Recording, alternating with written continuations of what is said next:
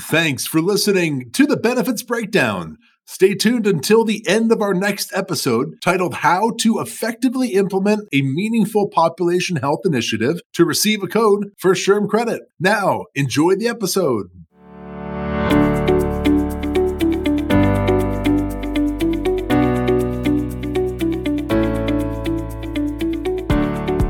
Hello, and welcome to another episode of the Benefits Breakdown. I'm Vanessa Longnecker here with my teammates.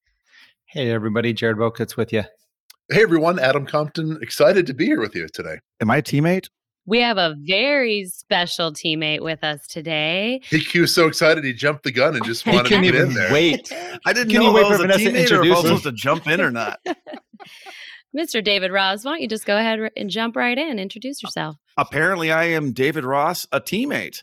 And it makes sense. I do work at Brown & Brown, but I guess I'm also the guest speaker today, and say thank you very much for that. Yeah, Dave Ross, I head up the actuarial and underwriting department at Brown & Brown, but it's really a figurehead role because it's math.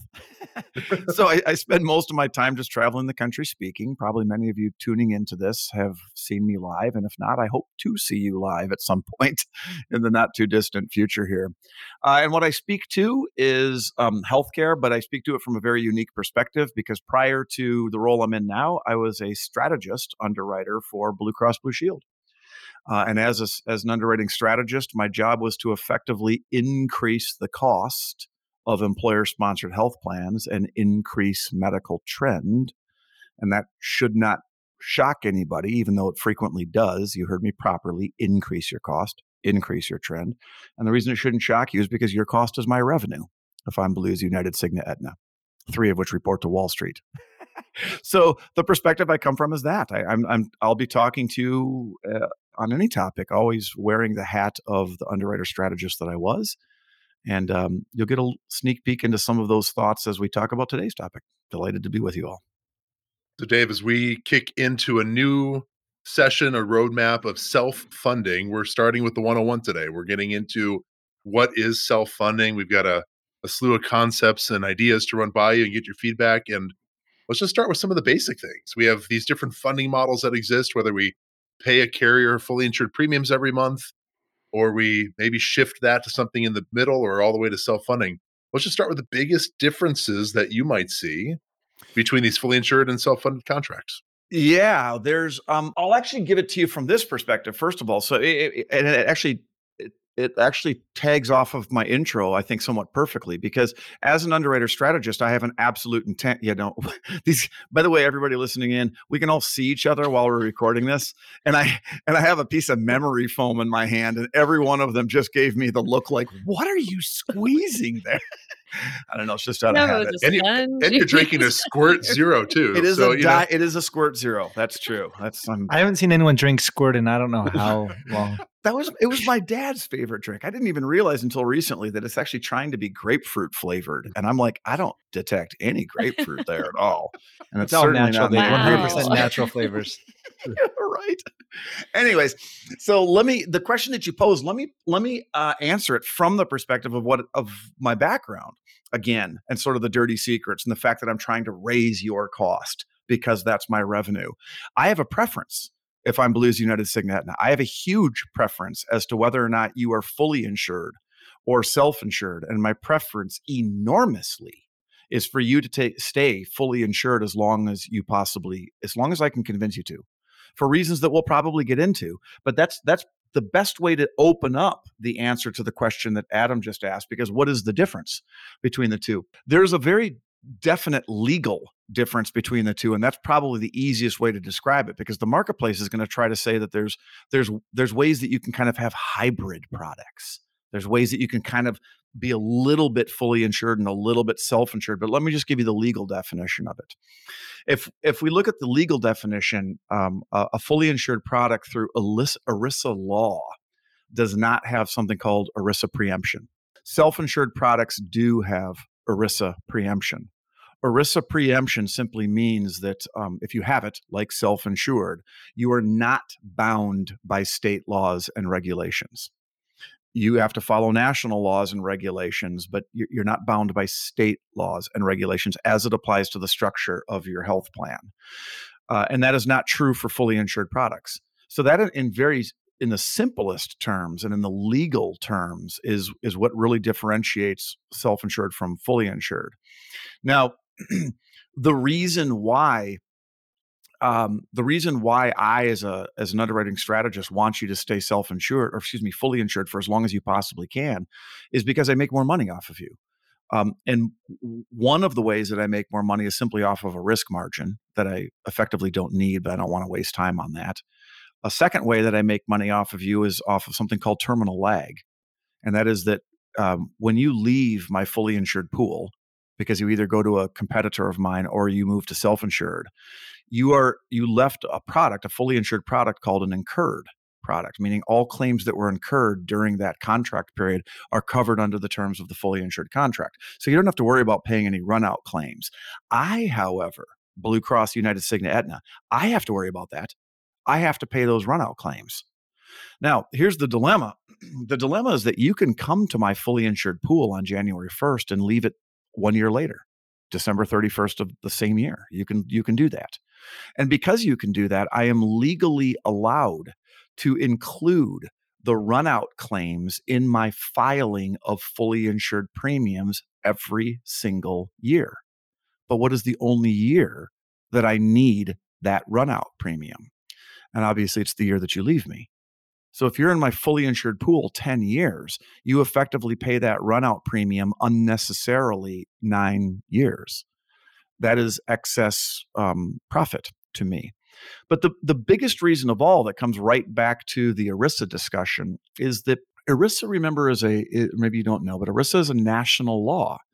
And so it was passed by our national Congress. The question is, why did they grant that statutory provision inside of it? And the reason is because every state runs a high risk pool for the high cost claimants in that state that don't have coverage elsewhere. What's the best way to pay for a high risk pool around healthcare? Well, with taxes from healthcare.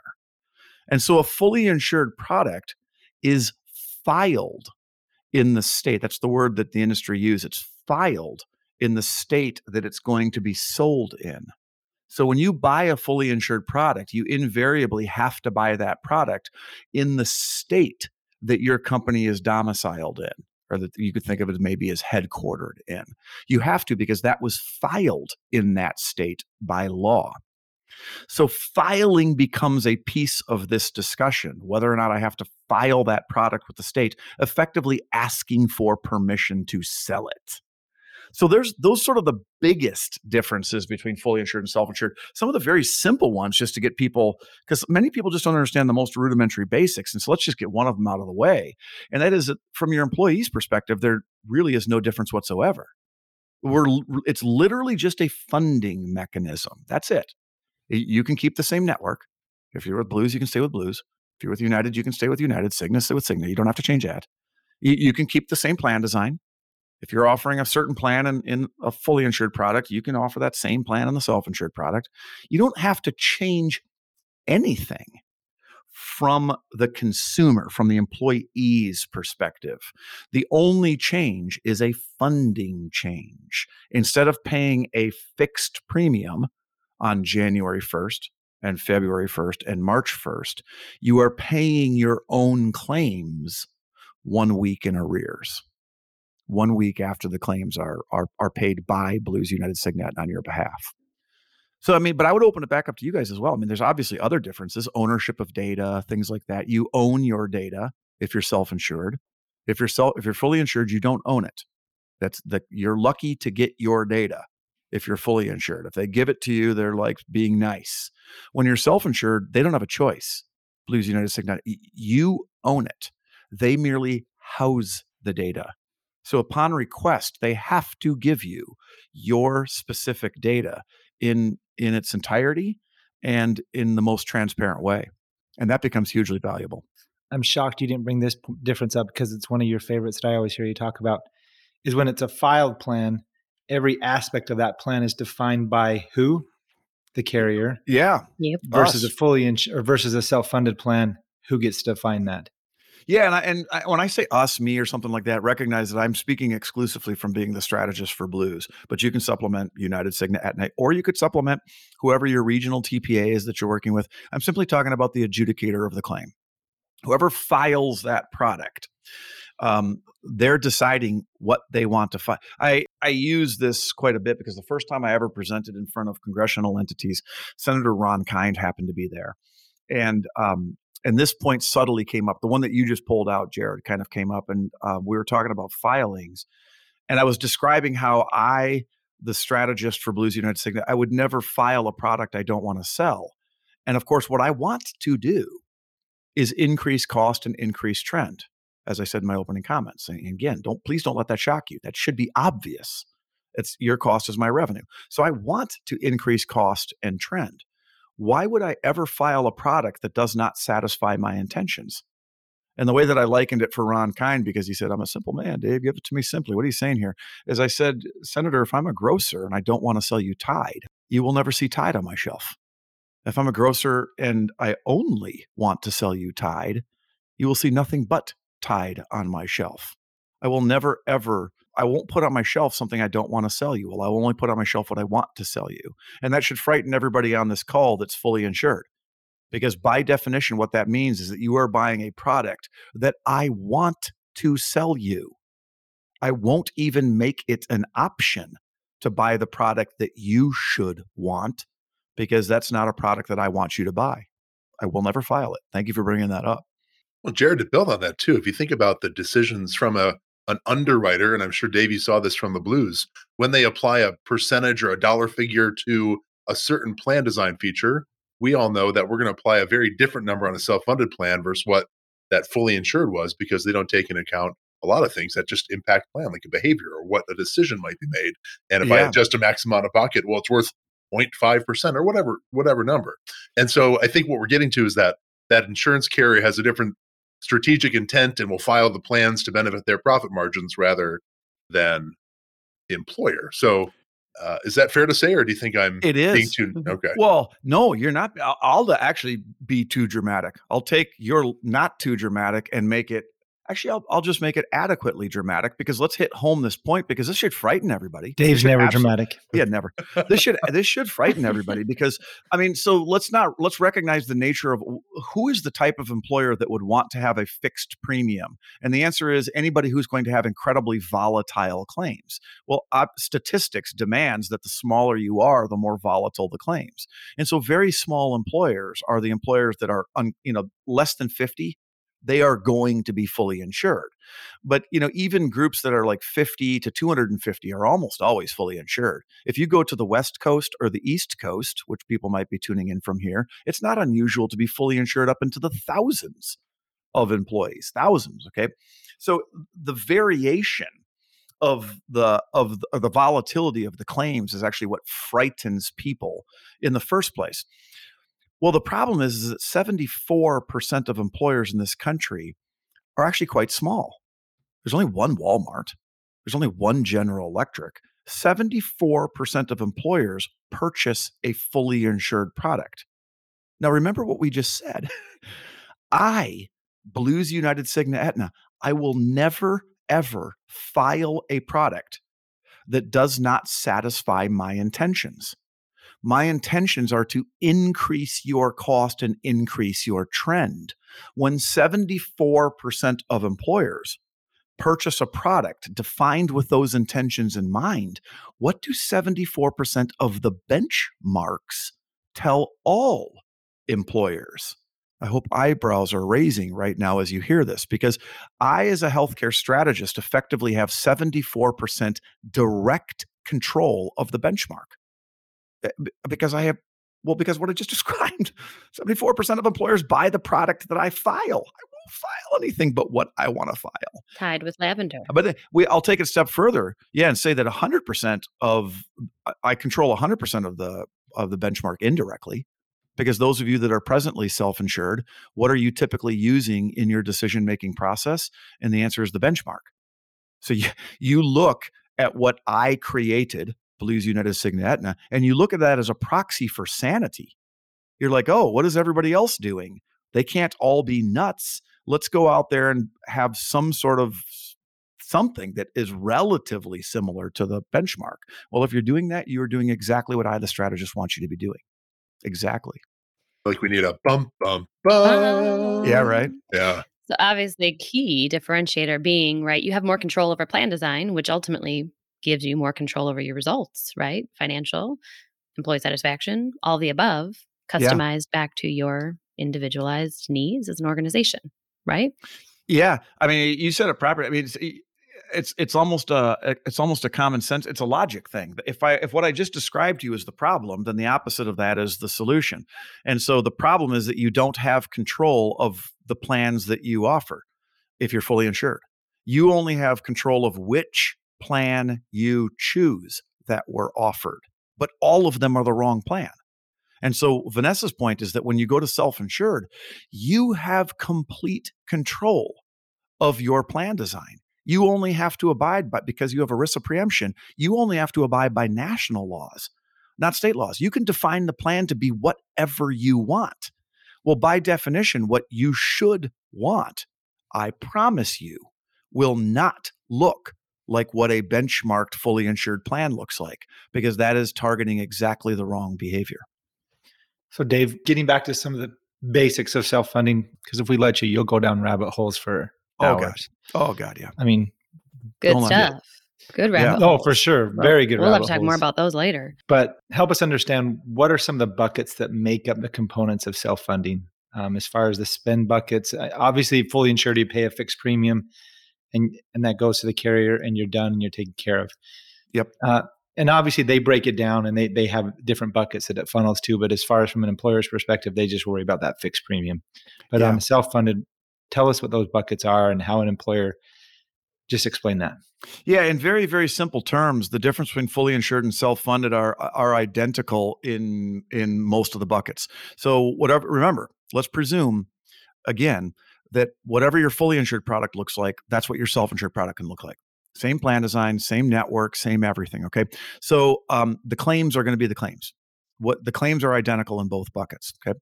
It's also true that admin costs, the cost that I incur, Blues United, Cigna, Aetna, to adjudicate the claims and to underwrite it and to report on it and all the legal stuff around it, that's the same for both fully insured and self-insured. Absolutely identical.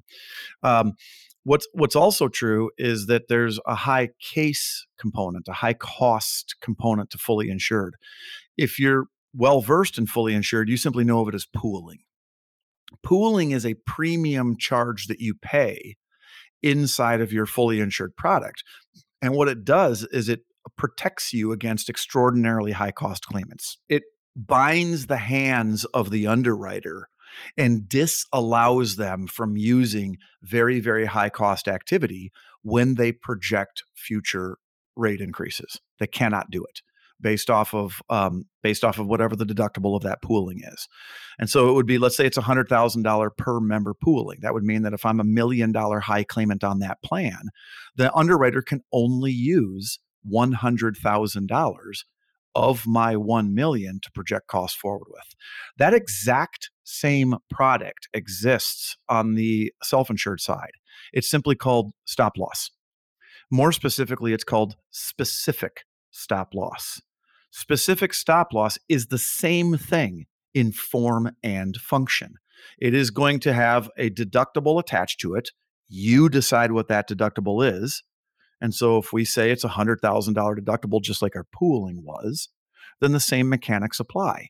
You, the self-insured health plan, are responsible for paying only the first $100,000 for every single claimant.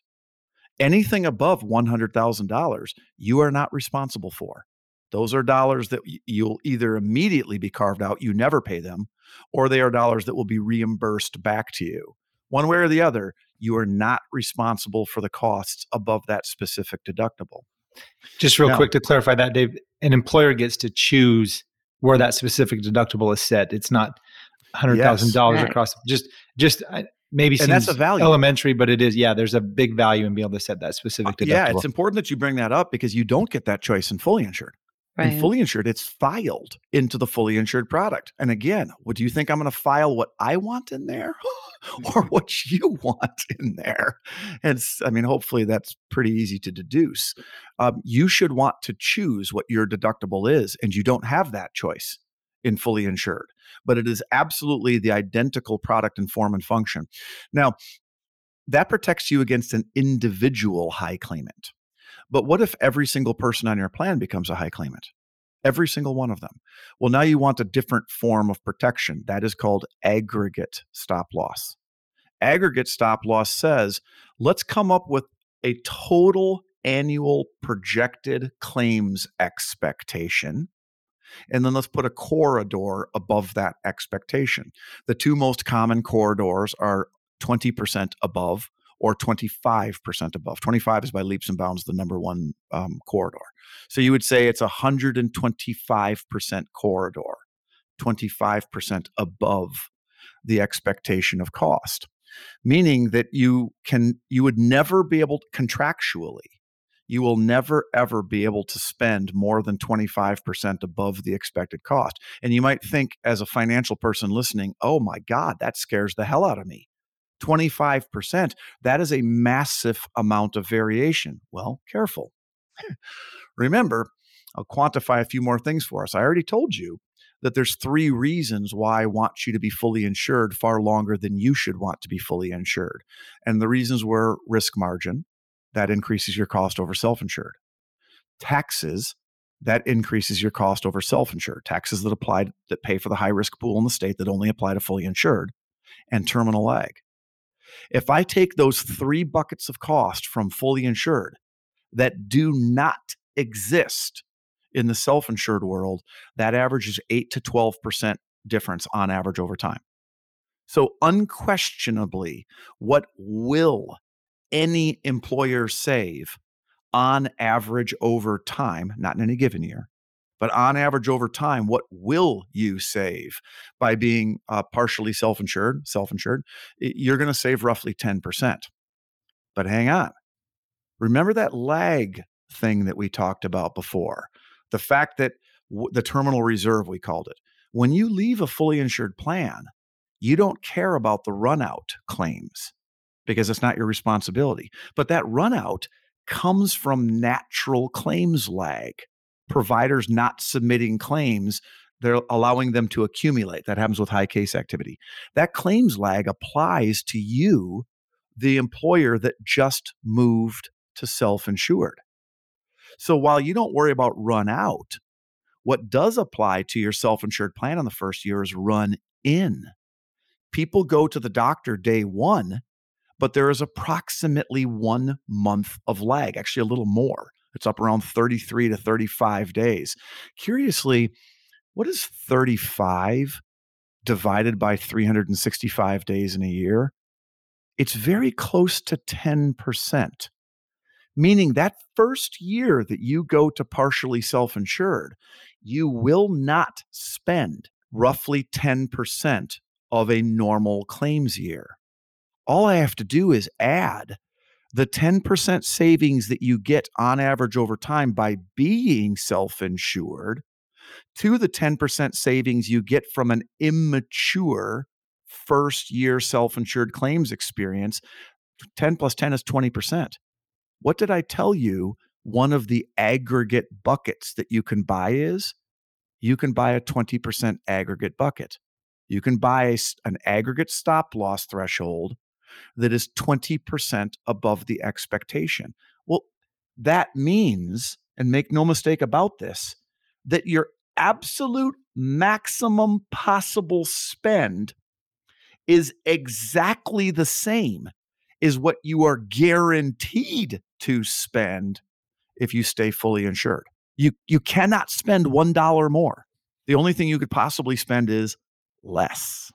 Funny story, Dave, and it happens quite often, but a client was evaluating going self-funded, and they were with a particular carrier.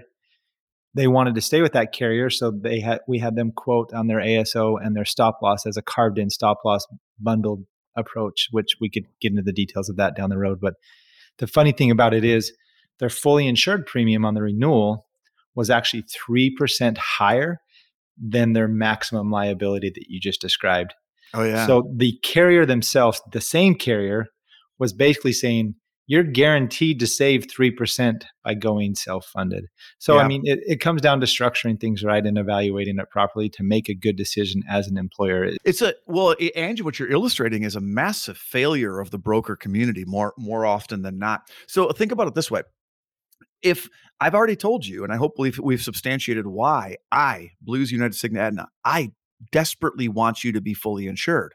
Now, the second that you and your broker ask me for a self-insured quote, you just asked me for something that I don't want you to buy. I don't want you to buy it.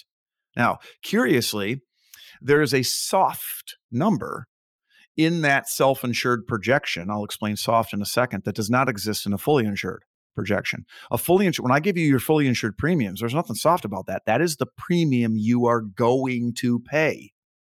But when I give you a self-insured projection of cost, I just use the appropriate word. It's a projection. It's not an absolute.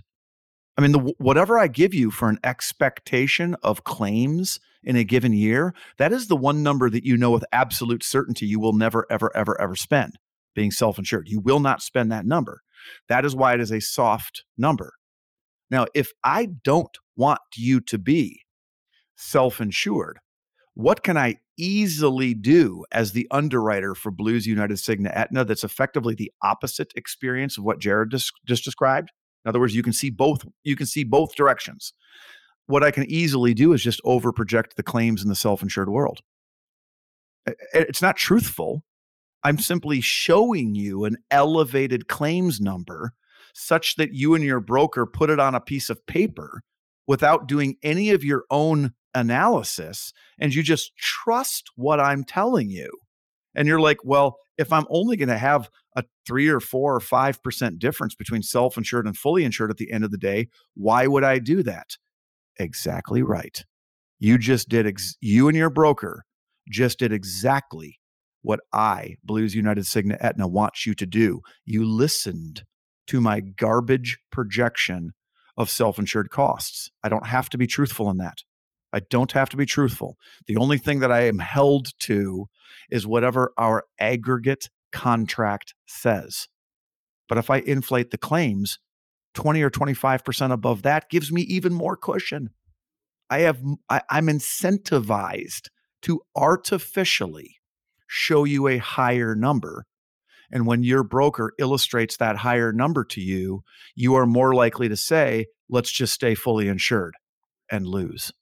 Hence the value, right, of independent forecasting and right sizing that with true data, right, metrics and data backed evaluation. I mean, ultimately, there's a lot of things we could point back at the broker community, right? We also know that many that aren't as astute in self-funding have very well led potential clients down the wrong path, right? So such that a first-year self-funded plan fails miserably purely because they weren't well educated. I do think we see that some are a bit hesitant to experience a self-funded world again because maybe they artificially funded too low. They set it at expected. Oh, yeah. They didn't set their expectations were not aligned on the front end. Let's talk a little bit about that. Yeah, you bring up a very valuable point, Vanessa. So I'll go back to being the strategist that I was. I'm going to fail at my job eventually. Remember, my job is to keep you fully insured as long as I possibly can.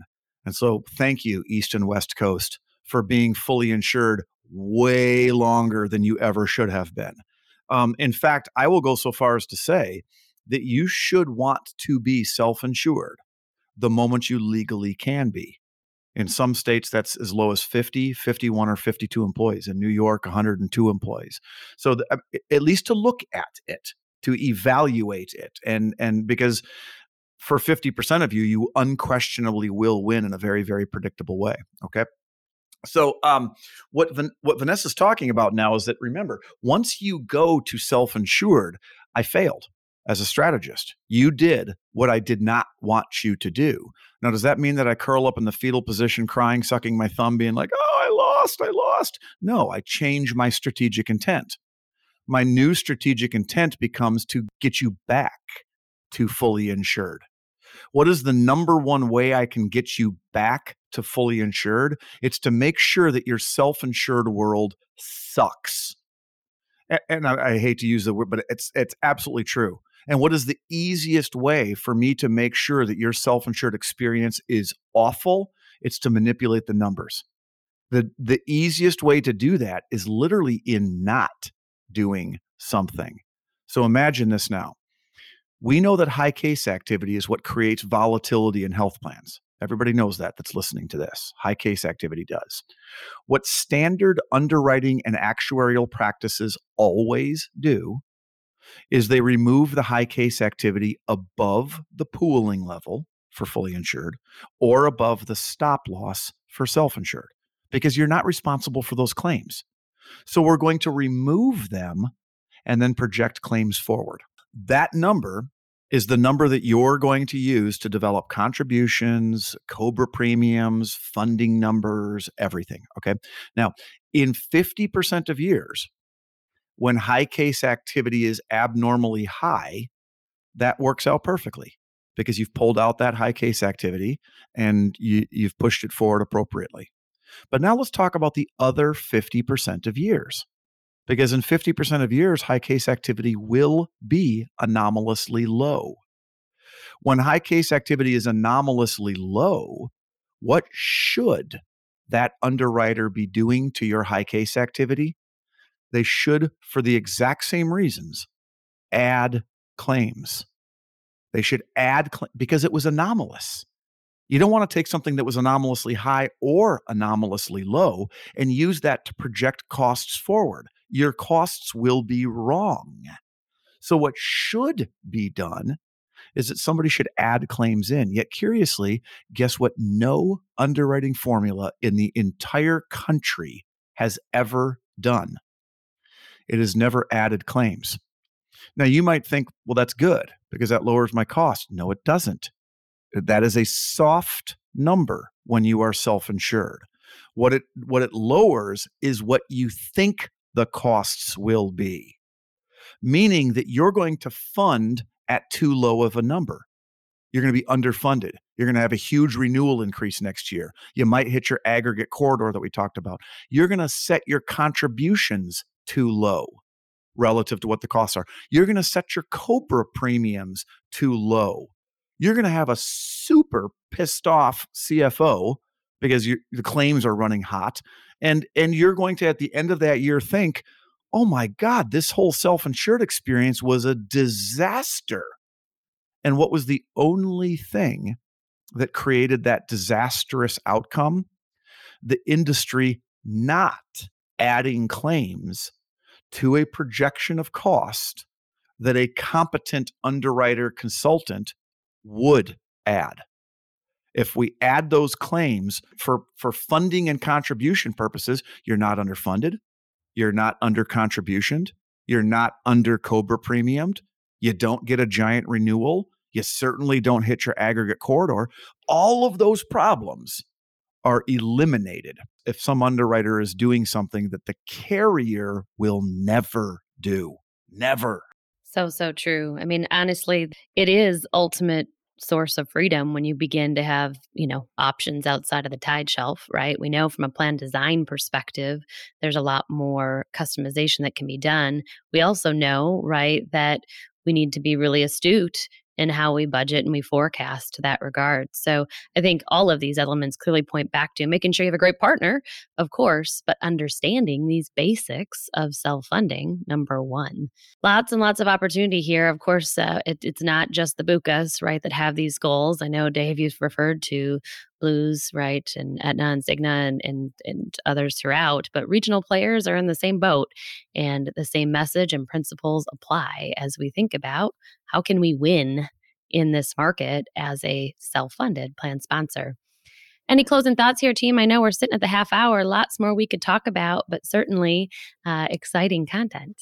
Thank you, Dave, for joining us. It was a lot of fun. That's my pleasure. And the knowledge you have is, I think, second to none in this industry. So we appreciate having you. And as Adam started with, our goal is to give you some of the basics of self-funding and then go down the road of some of the other components you can look at once you are self-funded and things that you can focus on as an employer. So this was a great introduction to what we're going to talk about for the next few sessions. Thanks, Dave. Thank you, gang. Delighted to be here. Thanks, Dave. Always great to see ya. Take care, all. Thanks for listening in.